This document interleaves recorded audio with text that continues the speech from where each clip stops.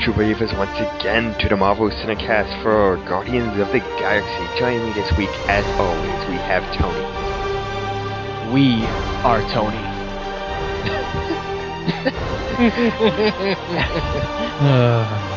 And we have John. I can't beat that. You win. Yes, I've been saving that one. I'm just picturing Tony now, right? Introduce me first. I gotta do this. So yes, Guardians of the Galaxy is the most recent, in quotes, because we are second-class citizens when it comes to Marvel films, and Avengers: Age of Ultron is actually out as of this recording in Europe. So people right now are watching. I have people on my Twitter timeline who are already lining up to watch the movie as we speak. Those pesky Europeans. Yeah, such elitists over there. It's an interesting thing. It's such an interesting thing because Disney, like Pixar films take forever. Like their animated films take forever to come out in Europe. Like they got Toy Story. I remember. I think we got it in June. They ended up getting it like October of that year. And it's like they do the animated films and it takes forever. But their Marvel films, I think almost every single one of them has been out in Europe before us. Oh, you buy a week or two. Yeah, I don't get it though. Why? It doesn't make any sense. I don't get the business acumen of any of this, but it happened, so... Well, lucky them. Lucky them. We're still cooler. America. Yeah. America. Number one. One of the characters in the movie's named Captain America. Why does it come out in Europe first? I mean, like, that was very funny with the Winter Soldier, because that was a Captain America movie. Yeah. But... this actually does not have Captain America. It actually does not even take place on the planet Earth. Well, except for the very, very beginning of this film. Mm-hmm. Guardians of the Galaxy takes place in the galaxy. A very vague galaxy. They don't really specify like, if it's the Milky Way or if it's somewhere. Do they? No, they don't. However, we could probably look this up. They're at the Nova Corps, which is on, what's the name of the planet that they're on? I am not that geeky. The OU international. I was going to say international. The OU foreign planet I know is Oa. Okay, the Nova Corps is on Xandar, which is. I'm just going to kind of throw this out there because this was my initial impressions when I came out of the film, and it's still one of the things that stays with me the longest, and I assume it stays with everybody. Is that I think not just for a comic book film, I think this is one of the best films as far as using music goes. And that it helps to not, it has a purpose of not like, we're just going to have a bunch of retro music. It has a very emotional center to it, and it's something that they play throughout the film to great usage. And it's a ton for, it's from a very specific era. It's from like the early 80s. Mm-hmm. But the way that it's used in almost every, it's used at the beginning when he's doing his little dance when you get introduced to Star-Lord. It's used at the very end when he has a dance-off for the distraction. It's used as an emotional punch at the end with the hero when he, he finds mixtape volume 2 or whatever. And just throughout, there's the scene where he, in the prison, when he gets his Walkman back and there's one guard listening to it. And, there's a scene with him and Gamora on the balcony when they listen to it. And it's just this great continuing theme. And it's not like they set it up in such a way that they can use new music without it being repetitious, but still have a purpose for why all of these popular songs are actually in this film. Definitely. And I feel like they, and I remember watching some interviews. Oh, by the way, Xandar is in the Andromeda Galaxy, which is about 2.5 billion. Million. 2.5 million light years from Earth. There we go. Anyway, I was definitely watching some interviews where James Gunn, the director, was talking about how he would specifically pick out certain songs for different scenes, and that he really wanted to have the music kind of follow along in the story and have you kind of go along with that as you watch the movie. Mm-hmm. So. I'd say he did a pretty good job of that. I'm not. Yeah, definitely. I don't. A lot of people, when I tell them that I don't listen to music that much, they look at me like I have 7 heads or something. But I listening to music's a very active process for me, so I don't like to do it a lot. But the way that they include it in this film is, it's very good. I mean, I really liked it. Normally, I just don't really notice music in movies that much. Like even songs that I know, like these ones. Okay, not to derail this too much, but I'm curious about what you mean by music is very active for you. Listening to music is very active for you. Oh, like I have to when I sit down and do something, I can't listen to music at the same time because I don't know. I can multitask with a lot of things, but I can't multitask with music because then I just wind up just sitting there listening to music. Okay. And I don't really like to do that. In my head, I was just kind of picturing you, like, anytime you hear music, you drop everything and just bust into a dance. He has to dance, man. That's all it is. I feel you, man. I know what you're talking about. I, too, must dance. I just have to dance anytime music comes on, you know? You get that urge, right, and you just do it. Definitely. So, okay, so I guess, do you guys want... What I was thinking about was talking about maybe the people involved in creating the movie. I know the director was James Gunn, who prior to this movie, I had not really heard about him before. I know he had like a couple of small kind of independent films. There's one film called Slither that he was well known for, which was a horror movie, which I think actually had Nathan Fillion in it, if I remember correctly. But I know he really received a lot of hype from that, but other than that, he really hadn't done much else. Yeah, and the thing with Slither as well is it was released in 2006, so you're talking about something that's almost a decade in between this and his kind of big break. But I mean, we've said this before with a lot of the other films. It's like Marvel tends to find smaller scale directors. I mean, like, aside from maybe Joss Whedon, and even Joss Whedon's kind of iffy because while he's a known brand, he has mostly done, and this is far, he has mostly done not necessarily failed TV shows, but yeah, technically. I mean, they got canceled after the first season, so I would say that failed. But even though, like, obviously in our hearts, it's not a failure, but in, facts, it is a failure. Well, I was talking about the other ones, not just Firefly. Oh, Firefly, that's true, yeah, okay.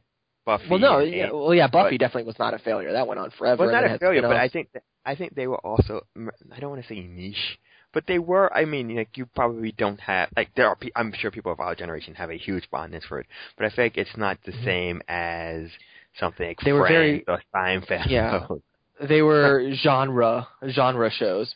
Yeah. Much like all the comic book movies are genre movies. They appeal to a specific type, the nerds. Which I would also say, just as I really hate that labeling because it's like, because it's like comedy, drama, genre, and it's like, that's it. That's not a classification.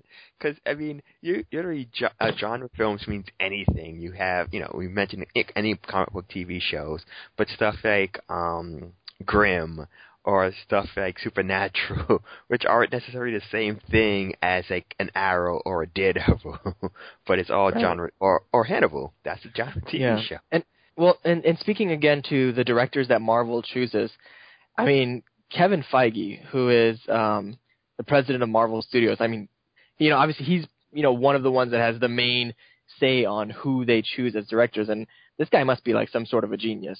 Because he picks these directors that, most people probably have never heard of, like James Gunn, and like many others that he's had direct some of the other Marvel films, and I guess he just sees something in them that they'll be able to bring out the best in these particular characters, or they'll be able to tell the story in a way that people will enjoy. And I mean, so far he's done pretty well in picking these directors, especially with James Gunn. And one of the things that I appreciated, because I was definitely following along in the creative process as this movie was coming together, watching, clips and interviews and things like that. And one of the things that James Gunn said is that they pretty much gave him free reign over this movie. Like, a lot of times producers and production companies will kind of hinder the creative process because, they'll tell a director, well, you have to do this, you can't do that.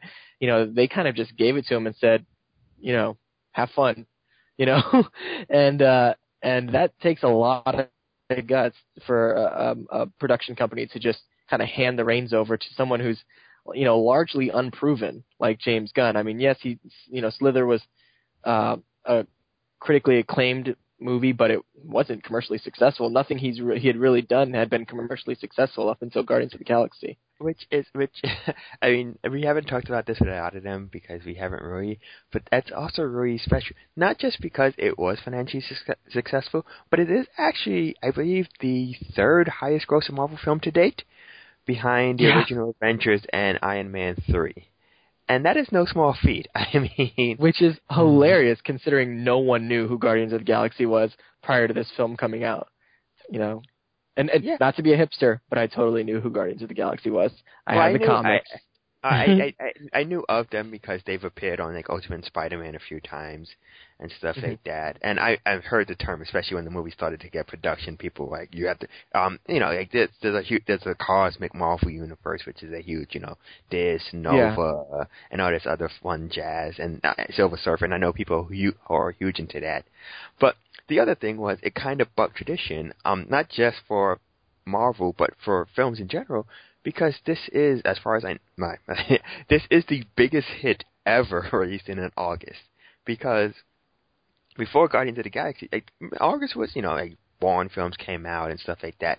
But August was kind of where you put the films that you were kind of like, oh, these will make a good summer, but we'll just kind of dump them at the end. Stuff like Scott Pilgrim, The Expendables made their home in August. And they'll make a couple, like at best, you're looking at making, probably a couple $100 million at best in that time of year, but Guardians of the Galaxy just blew it out of the water. I think it its box office was somewhere like 700 and let me see if I can find it here, 700 almost 775 million box office off of a $195 million budget.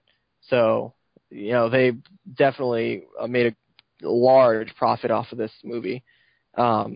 And as you said, especially in the month of August, it's like no one makes that much money. So yeah, I mean, when you think it did better than Captain, it did better than every single comic book film. I think it ended up being the third best grossing film of 2014, behind American Sniper. No, actually, because Transformers broke $1 billion as well. I don't know who keeps on watching these Transformers films, but yeah. I'm sorry. I'm reading the information off the. It's probably the second best domestic, I think, behind American Sniper. And maybe Mockingjay. Second highest grossing film in North America in 2014. Okay. So I don't know what the first highest. It's American Sniper. I know when that crossed over to become the highest grossing film of the year. Oh, okay. And American Sniper is another one because it already came out at the end of December, and I think it was like a really tight race between Guardians of the Galaxy and Mockingjay Part 1, and then American Sniper came out of nowhere because, I was correct. It's American Sniper, it's Mockingjay, then Guardians of the Galaxy. Doesn't really matter at all.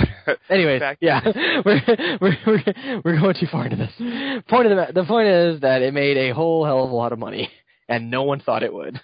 No, I thought it would. Which was extremely exciting because I had known about Guardians of the Galaxy, since way back in the day, since I don't even know, since the 90s, and then they had recently, prior to this movie being announced, had started another run in the comic series, and I mean, the comics are awesome. If you have a chance, check out some of the Guardians of the Galaxy comics because they are pretty awesome to read. And so I was super excited when they announced the film, and to see the success of it. It's a weird feeling that you get when you're a fan of something that no one else knows about, and then people find out about it and they all love it, and you're like, this is what I was talking about. This is the awesome thing I've been talking about all these years.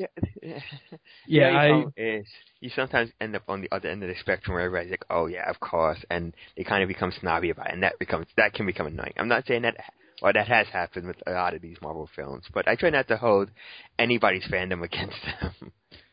Yeah, I know going into originally when I heard that Guardians of the Galaxy was going to be on the Marvel docket, that's when I was watching the movies and trying to get into the comics myself. So I took the opportunity to start researching it then, and I was like, wow, this I fell in love with some of the comics that I read, and I was like, I thought it was going to be a great movie, and it was. So, yeah. But before I heard of it, before they announced it, some of the early stuff, I had no idea what they were either.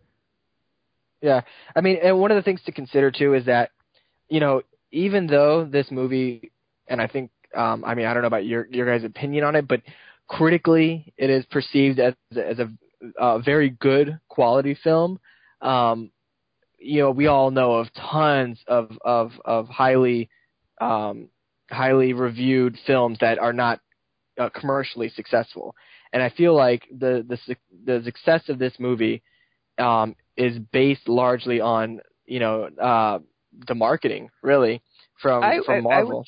I think marketing was strong, but honestly speaking, this is a film that was carried by word of mouth.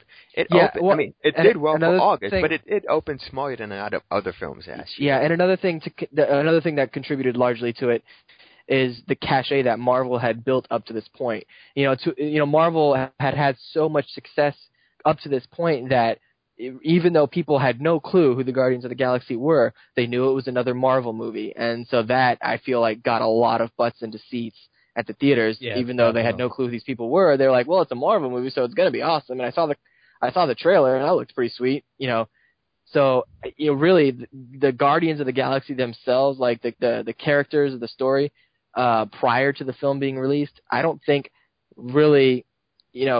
I don't think that brought a lot of people into the theaters. I think it was the marketing. I think it was the success that Marvel had up to that point. And then once, the movie came out, then the quality was able to shine through, and people and word of mouth and, all the buzz on the internet was able to blow it up further. But initially, to get those people to come see it first, I think it was just really as Marvel, being able to build it. Yeah, I think marketing played more of a role than people just knowing about it beforehand. Oh yeah, no doubt. But I mean that's good and all. But I do think it's time we talk about this film. Because hey, yeah, that's a good idea. it really is when you spend 20 minutes talking about its legacy and its use of music. But the film actually has to be a film at some point. Right. This is better than the Thor Dark World review when we were like, I don't even know what to say. It was a movie, I guess. This is like the exact opposite. This is going to be a weird one for me as well. I'm just going to say up front, I enjoyed this film. I enjoyed it immensely. But I feel like it's more of a character piece than anything, because there's really not much of a plot. Like, there's the backbone with Rowan trying to get everybody's I think, was it you who said this last week? It's basically an Infinity MacGuffin. The MacGuffin? I didn't say that, but I don't know if you did, Scott. But yeah, I've heard a lot of people say that. It's basically a MacGuffin. It's the structure of the story, and the structure of most comic book stories, let's keep it real, is nothing too incredible. It's pretty basic. It's, you have a bad guy, you have a good guy, the bad guy wants to do bad things, the good guy stops the bad guy, everybody's happy in the end. It's like, that's kind of like the basic structure, and as you said, there's always a MacGuffin. There's like, the bad guy wants to get this, so we have to stop him from getting this. And then we succeed, and the end. And so then at no point, and I understand why, because this is something that they're building up towards the end, but at no point do they ever explain exactly what it is. They tell you what it can do, but not what it is. They haven't explained any of these Infinity Gems yet. They kind of do. The Collector does, when he talks about before creation, there were 5 ingots, or something like that, and I mean that's basically a MacGuffin scene where you have to give it some importance. But yeah, I mean, as a fan, we all know where it's leading to. I mean, we've known where it's leading to since the end of the Avengers. Right. But as somebody watching this movie, it's like okay, it's something that everybody wants. It's something that Star-Lord starts the movie off stealing. It's something that Gamora wants from him. It's a plot device. It's a MacGuffin. Yeah, it's a MacGuffin. And it's not a big deal. It's just like everybody wants this thing, and everybody's just going to keep on running into each other for it. That's not much of a plot. Yeah, my thing is, though, as you mentioned, this film is not about the story as much as it's about the characters. I feel like this movie is about the feeling that you get while watching it. You know what you know you laugh and you feel for these characters, and you're excited to see them succeed, and you're affected when you see them fail, and it's about the characters, and it's about building an emotional connection with the viewer, not so much you being intrigued by the plot twists and the ins and outs of the story. Yeah, I don't think this film would have resonated better if it had been more of a plot thing and not so much the characters, because I think the characters and how they play off of each other is partly why so many people who hadn't heard of the Guardians of the Galaxy loved the movie so much. Yeah, and to go along with that, a piece of evidence that it's so not about the story, probably the character that people most emotionally connected to could only say 3 words. So it's like he literally had no dialogue other than saying his name, and people connected with that character on such an emotional level. So it's like, and I feel like that is kind of more of a micro view of like the greater picture of the film in and of itself. It's like, it's about, you just connect with it emotionally, you feel with this movie, and the technical, story and all that stuff is not what's important. What's important are the emotions and the connection. I think. I don't know. I might be way off. No, I agree with you. Yeah. I mean, forming these emotional connections with the character, I think that's more important in this movie. Well, it's obviously shown to be more important in this movie than some sort of overarching plot. Yeah, I don't think there's too much argument against that. I mean, obviously they're playing into the whole Infinity Stone thing after you find out that's what they're trying to steal. But other than that, it's just general. Ronan's the bad guy, and he has a big hammer, and he's going to try to destroy Xandar. Yeah. I mean, it's not. Yeah, it's definitely not Shakespeare. Not Shakespeare. Yeah. So, the story in and of itself, I would say definitely one of the more lacking parts of the film, if we can say that.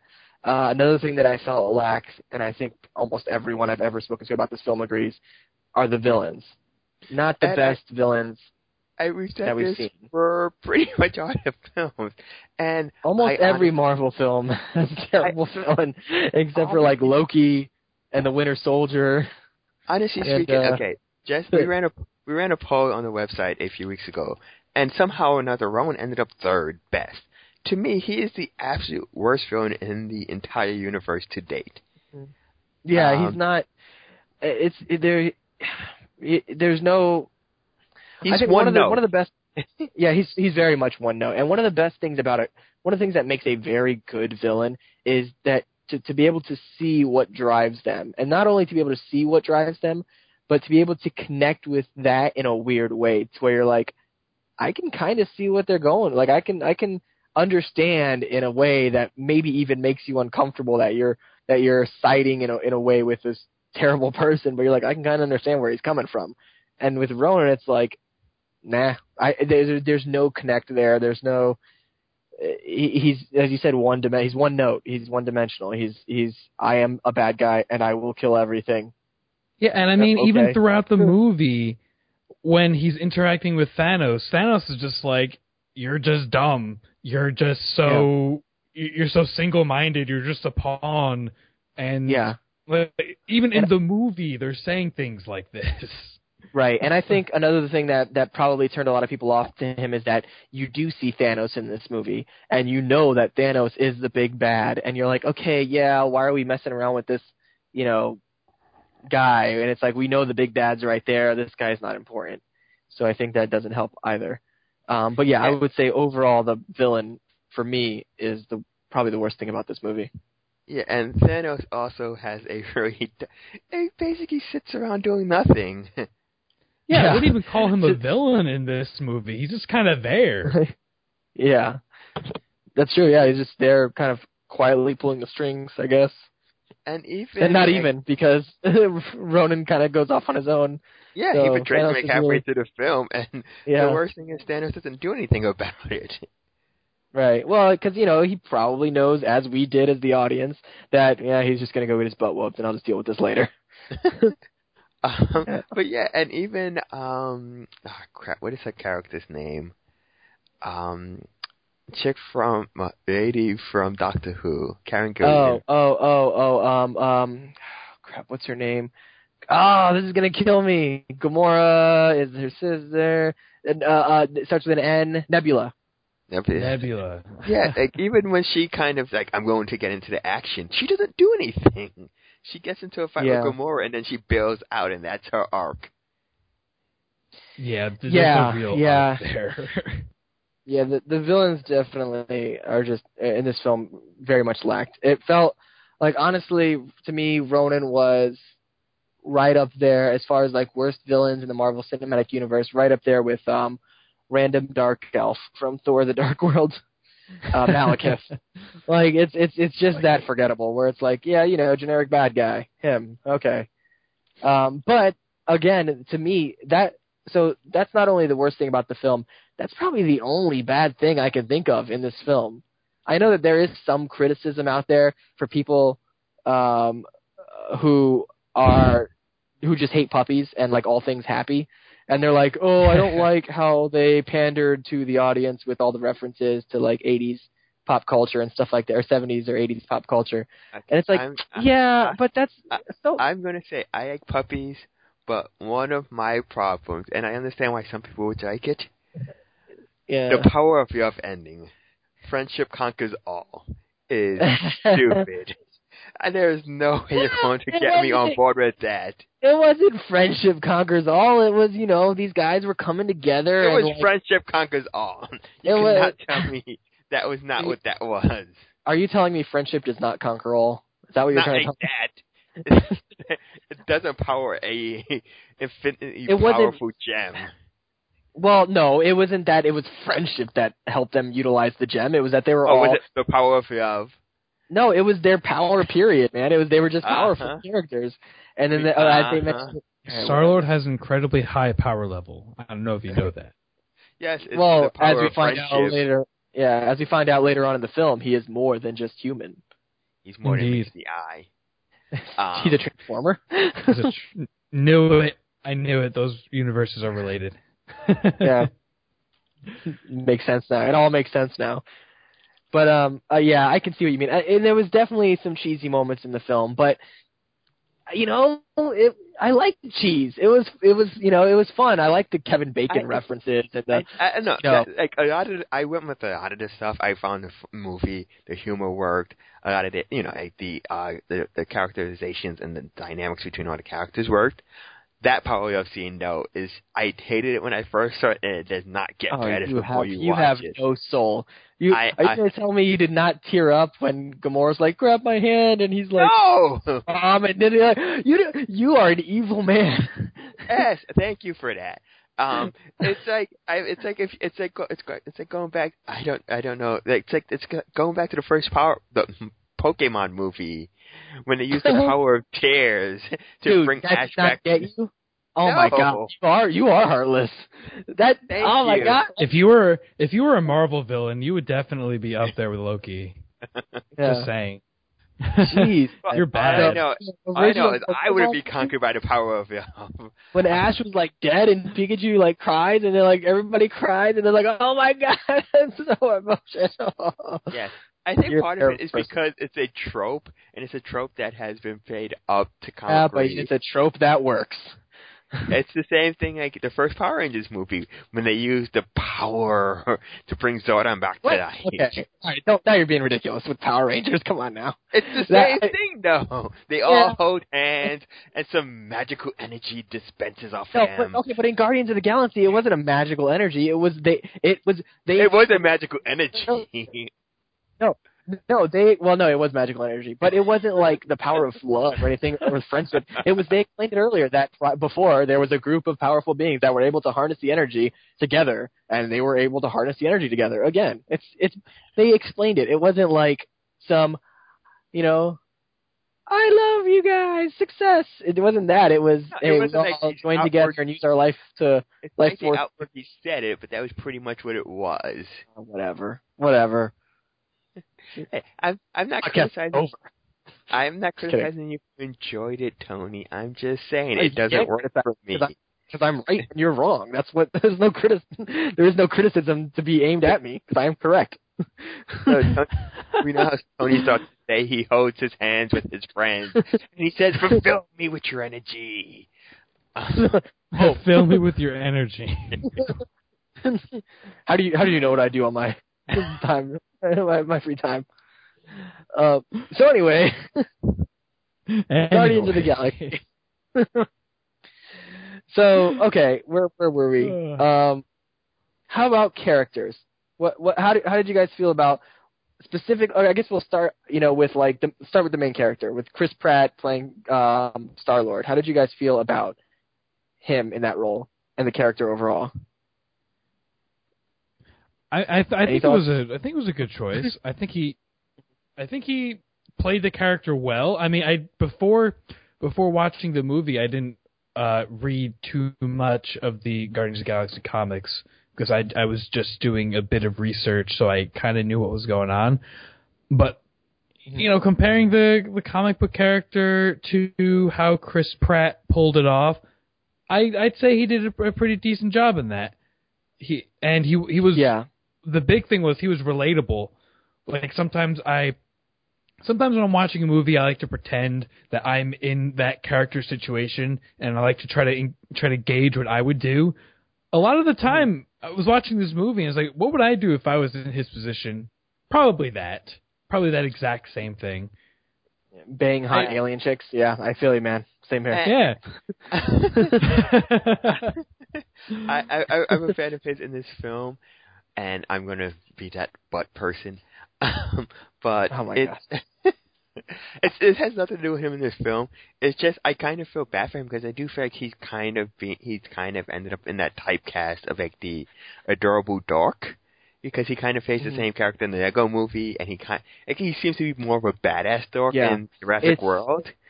Well, yeah, and that's I'm gonna kind of agree with you here a bit because if you see interviews of him, it's not Chris Pratt playing Star-Lord. It's Chris Pratt playing Chris Pratt. And likewise in, several other movies and things that he's been in, he tends to play himself in a lot of these movies and TV shows that he's been in. And which is, I mean, obviously he's having some great success now, but I don't know how it's gonna fare for him in the long run. Hopefully he can kind of stretch his acting muscles up in his upcoming films. But yeah, I would agree that I think he was a good fit for Star-Lord. I think he was a good fit because he is Star-Lord. That is who he is. It's a certain uncertain confidence. Like he believes in himself, but does he believe in himself? Right. Yeah. So I think that he was one of. I mean, I don't know who else could have played this role. I'm sure there's a million actors out there, so there's someone. But I think that Nicolas Cage, far as Nicolas Cage, good God, I think that he was, about as spot on as you're going to get with Star-Lord, and he did a great job with it. In addition to him, I feel like overall the main cast of characters was pretty spot on. I know that what's his name, the wrestler, Dave Bautista, who played Drax. I know that Dave Bautista is not the best actor in the world, and honestly is kind of a pretty terrible actor. But I think they took that and they used it in almost a perfect way. They made him play a character who didn't really have any emotional range and was very kind of like, literal in everything that he said and very direct. And I think he played that remarkably well. And I don't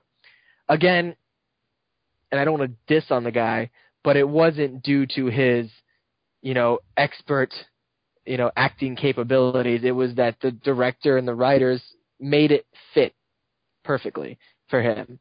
And, he had some lines in the movie that just had, when I was watching, I saw it in theaters probably 5 or 6 times, and he just said some lines that the entire audience would just crack up laughing, and you couldn't hear like what was going on afterwards because everybody was laughing so loud. Yeah, so I remember. I thought Oh, go on. No, I was gonna say. So I thought overall the main cast of characters was pretty flawless. Like I can't think of any bad things about them. I thought they pretty much nailed it. Yeah, I was going to say the same thing because I got a chance to see this movie early on before like, any of the early buzz or reviews came out, and I just remember that he was the star of our screening. Like anytime, because like it's a very dry delivery because Drax's character is so on the nose. He takes everything quite literal that you don't need to ask because all you have to do is say. Like honestly, it works if you're wooden because that's his delivery. His delivery is just straight up. Like, nothing goes over my head. My reflexes are too fast. Yeah, and he's not joking about that. He's 100% serious about that. So yeah, I agree with exactly what you're saying. That's why it works so well for him is because he's being dead serious the entire time, which makes it hilarious. Yeah, which I found, which I thought was fantastic, and I just remember the crowd loving it. And the other one, and you kind of mentioned it before, like I know a lot of people are for Groot, but Rocket was a huge thing at the screening I went to. I remember people just loving Rocket. And he also has one of the more emotional arcs in this movie. I guess not even an arc really, but, like he is, like, I don't want to say fun loving, but he is kind of messed up. He is an experiment that, like, I didn't ask to be this way. Right. There's all you want to be. I think that Bradley Cooper, who played Rocket, I think he definitely disappeared into that role. Like, if you didn't know it was Bradley Cooper, I don't think a lot of people would guess, oh, that's Bradley Cooper. Like, he definitely disappeared into that role. The scene where he was like drunk and crying and was saying, I didn't ask to be torn apart and put back together again. That specific scene, I do appreciate what they were going for in that, and I don't know if it was just how it was acted, but I found myself watching that scene and being like, all right. Like that's one of the times when I felt like I was kind of seeing behind the scenes, like, okay, I see what he's trying to do here. And I don't know if I was just looking at it too closely or what the case may be, but I felt like, and I don't know if it was just the actor, but I didn't connect with that scene emotionally as they wanted me to connect. And I just felt like I can see the strings. You know what I mean? Yeah, I get what you're saying. It's like you said, you can see the strings. It's just laid out right in front of you. It's like they're telling you what you're supposed to feel at that exact moment. And you're just saying, exactly, it doesn't have that reaction when you tell me I'm supposed to feel that. Yeah, and I wish they had done it in a better way because I wanted to feel that, and it's just like I just didn't buy it. I was like, I'm sorry, not buying it. I see what you're doing. I think they should have done it when Rocket wasn't like blackout drunk. So perhaps when it's a conversation and something happens, I don't know. Yeah. But I also feel that it could have been written a little bit better, those lines, and I feel like it could have been acted a bit better. The way he said it was a little too. There wasn't. It's hard to say because I'm not an actor, but I'm able to. I can tell what I don't like, and I feel like in that particular scene, if you were expressing that to someone, truly from like your soul. And expressing like this deep depression that you have with being alive that you don't even want to be like, in that moment, he's expressing that he's so dissatisfied and upset with his existence. And it's like, I feel like that is something that comes from like a really deep, dark, emotional place. And he didn't quite reach that in that scene for me. I could be way off, but that's just what I saw. And maybe I'm looking too much into it. It is a comic book movie. I mean, you're looking pretty deep into that scene, but I mean, of all the scenes that you could look deep into, that's one of the big ones. It's one of the emotional moments, and thinking on it, I agree with you. You know, it's. Yeah.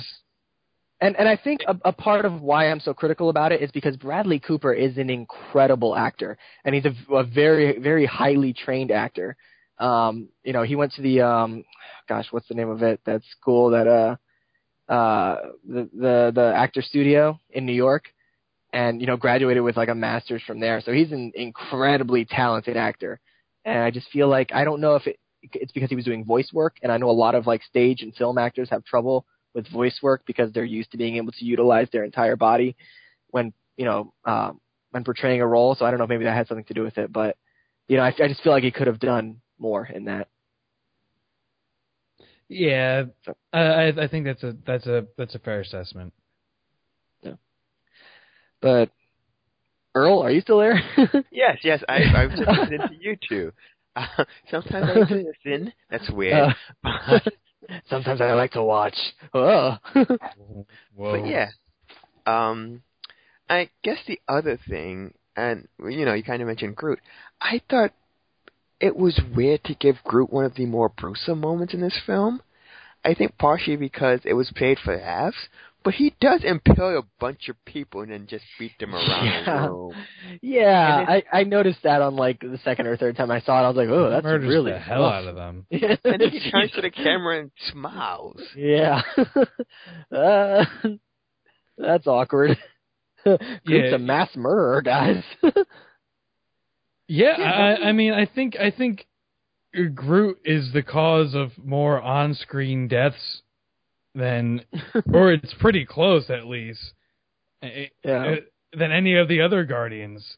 He just, man. Every time I watch that scene, I have the same reaction as everyone else in the room with him. They're just like, "Whoa."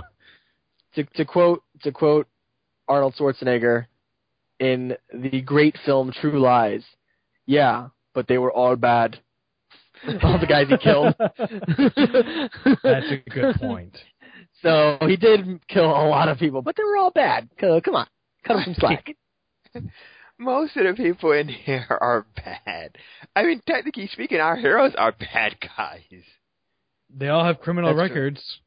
True. Yeah, that's true. I mean, they meet breaking out of prison, and it's not like they went to prison for it's not like they got framed or anything. They literally went to prison for trying to kill each other. That's true. That's a good point. And I think that's another good thing about the characters, too, is that they're not like... I mean, Marvel does a good job with having these flawed heroes, but these guys are really not even heroes for the majority of the film. They're just outlaws, and they have their own things that they're trying to do, which are kind of in a gray area. Not even a gray area. They're like on the wrong side of the law for the majority of the film. They're a-holes, but they're not complete dicks. Wait, yeah. They're not. No. They're a-holes, but they're not 100% a dick. That's what it is. Did you believe that? I don't think anyone's 100% a dick. No, they're here to help. That was great. Even those secondary characters were great. No, that reminds me.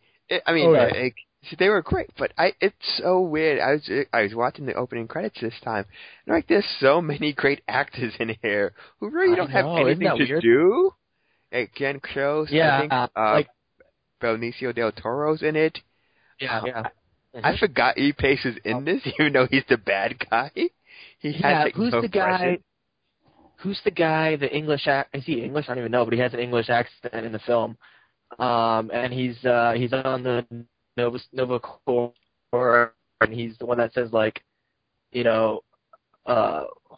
an a-hole or whatever. And then later on, he gets killed. Crap, what's his name? I know. I don't know his name, but he's also a really good actor. But yeah, there's a lot of great actors. Yeah, there's a lot of great actors in this film, and obviously they did great jobs. They were used.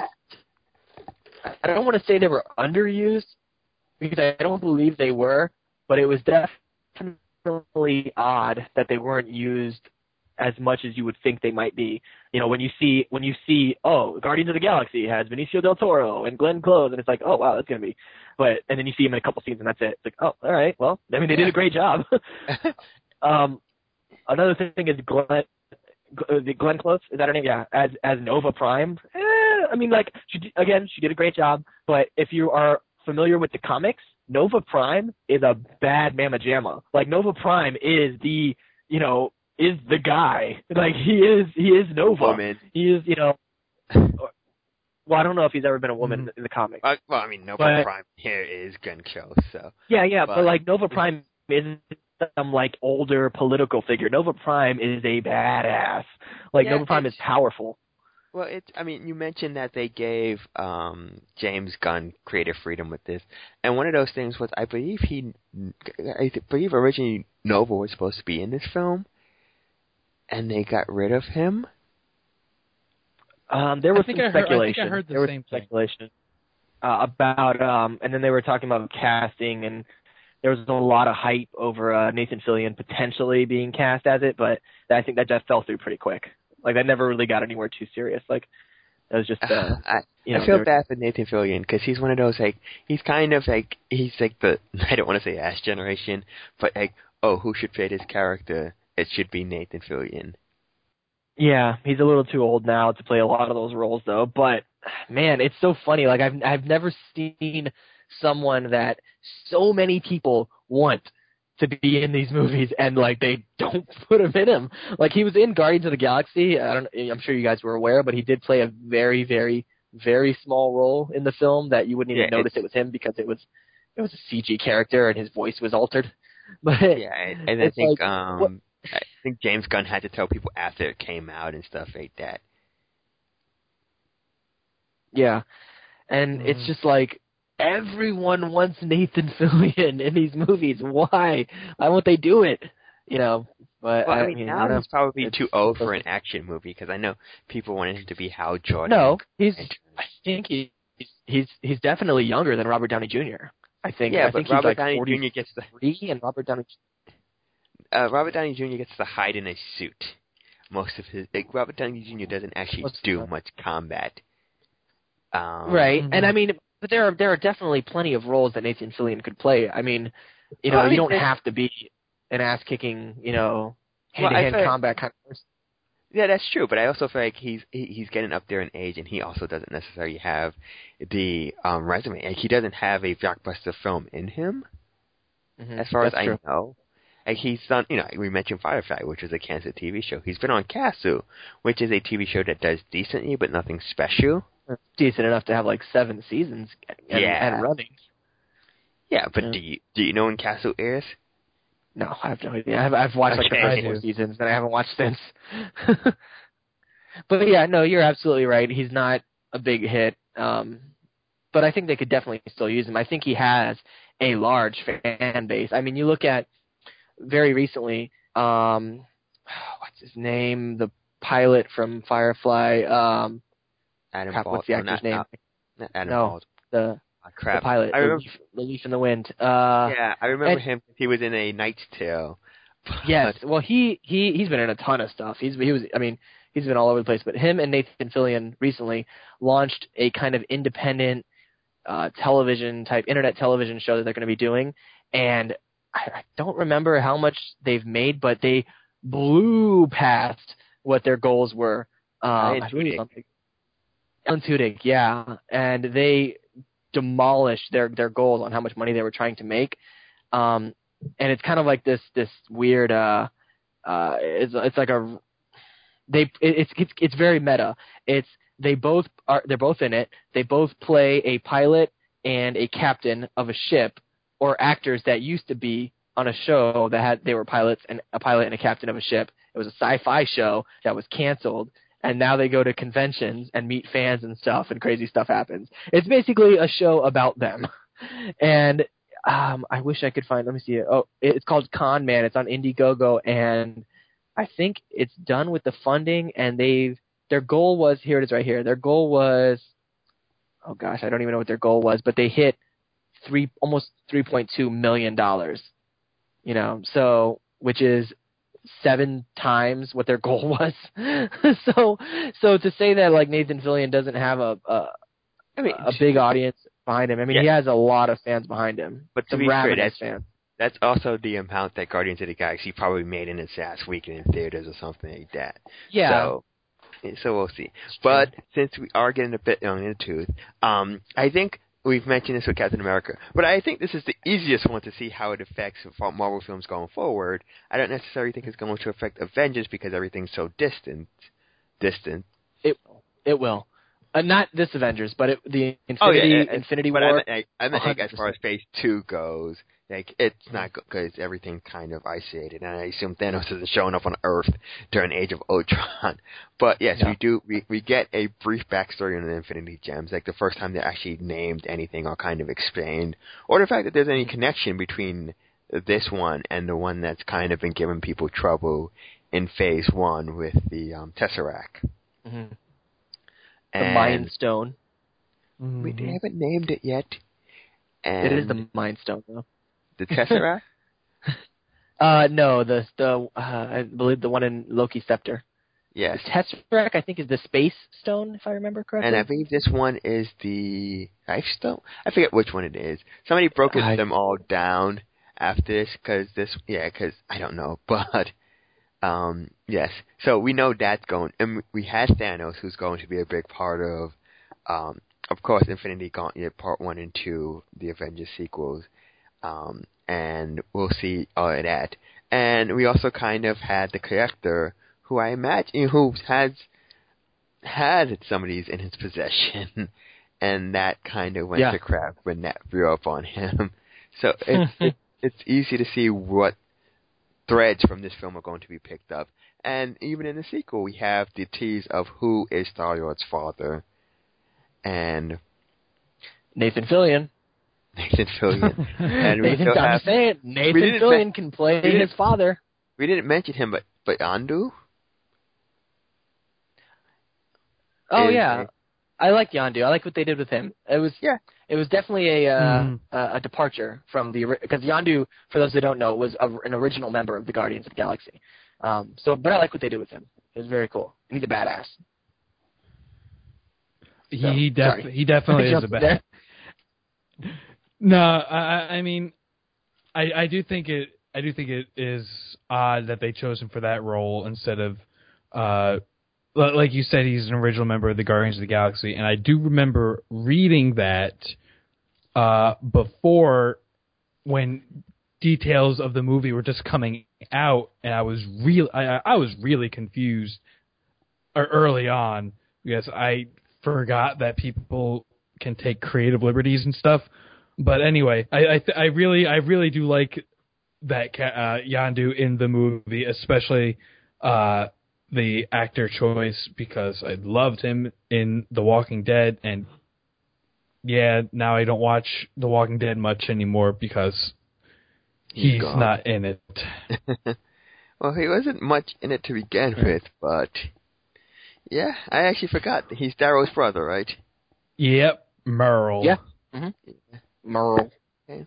So, I mean, I think we've said enough, but we need it on the record. What are your final thoughts on Guardians of the Galaxy? Would you recommend? You want me to go first? Sure. Oh, yeah, you can go first. Sure. I hate this movie. It's terrible. I don't think anybody... I'm just kidding. Guardians of the Galaxy is... it's incredible. I mean, it's not just a really good comic book film, but I think it's a film that pretty much everyone can enjoy. I mean...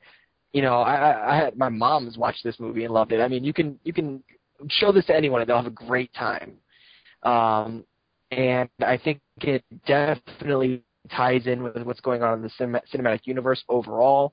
Not so much with what we're going to see in Avengers: Age of Ultron, but 100% for sure with what we're going to see in the Avengers: Infinity War. So if you want to keep up to date with what's going on, I think you should definitely watch it.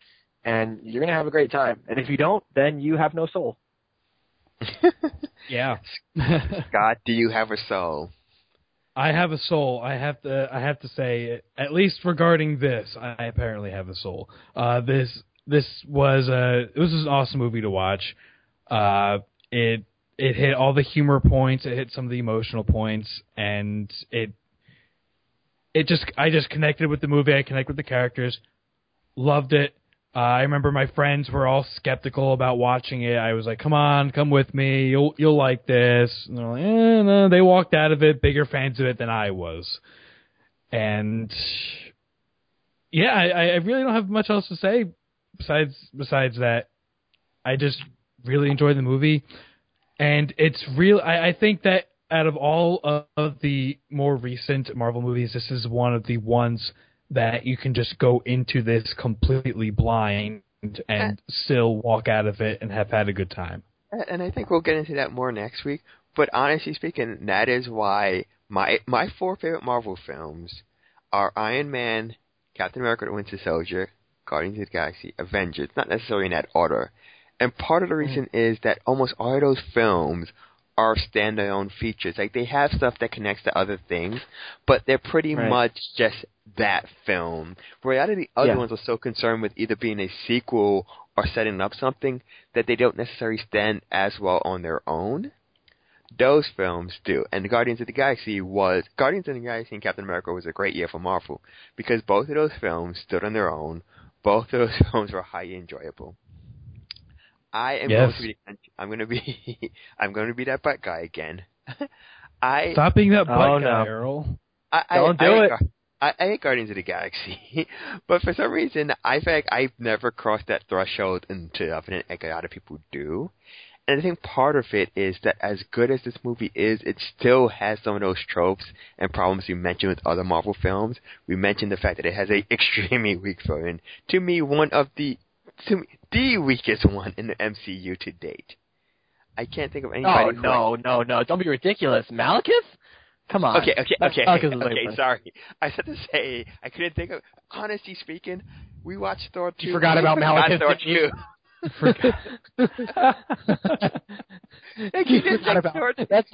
That's how weak that character was. You forgot about him. You're like, oh yeah, Malekith. He exists. Thor 2 doesn't... Like, Thor 2 happened to me, and I completely forget it exists. You didn't watch it. It happened to you. That's how you describe it. Okay, so the second worst villain in the MCU. And it also kind of has that very formulaic Marvel climax now where it's just like a bunch of people kind of trying to stop this really random event from happening, and it's usually involved into some type of air battle. We saw this with Iron Man 2 and 3. We saw this with Captain America the Winter Soldier. We saw this with... Cap 1. Cap 1 as well. Air battle. We saw this with the Avengers. Yep. So it's kind of become the trope. And I noted before... I don't like the power of love ending, the power of friendship, whatever you want to call it. You're wrong. You're so wrong. So yeah, like that whole climax. Factually wrong. That whole climax does nothing for me, but the rest of the movie around it is really, really damn good. So yes, it's easily recommendable. I'm just not saying it's this amazing, life-changing movie that a lot of people seem to take it for, because it does have some problems. But again, so much of it is so good that it doesn't matter. Yeah, this is definitely a movie that you can easily enjoy with friends. It was just such a better experience. I watched it a couple times on my own, a couple times with people, and it's just hilarious. It's one of those things that's even more hilarious with people, but I still laughed out loud at a couple points watching it alone. Yeah, and overall, I gotta say, this movie is just like Kevin Bacon. Just like Kevin Bacon. I would like to go to that planet. So, yes, we are back next week with a round-robin type show. I think we're going to recap the films we talked about. We're going to talk about Daredevil. We're going to talk about Agents of S.H.I.E.L.D. We're going to talk about Agent Carter. We're going to talk about any type of predictions and thoughts leading into Age of Ultron, and just kind of recap Phase 1 and 2, and then we'll be back in 2 weeks with, I'm assuming you've both seen an open weekend, or soon, therefore, after. But of course. thoughts of course. Avengers Age of Ultron show for Tony, Scott, and myself. This has been the Marvel Cinecast for Guardians of the Galaxy.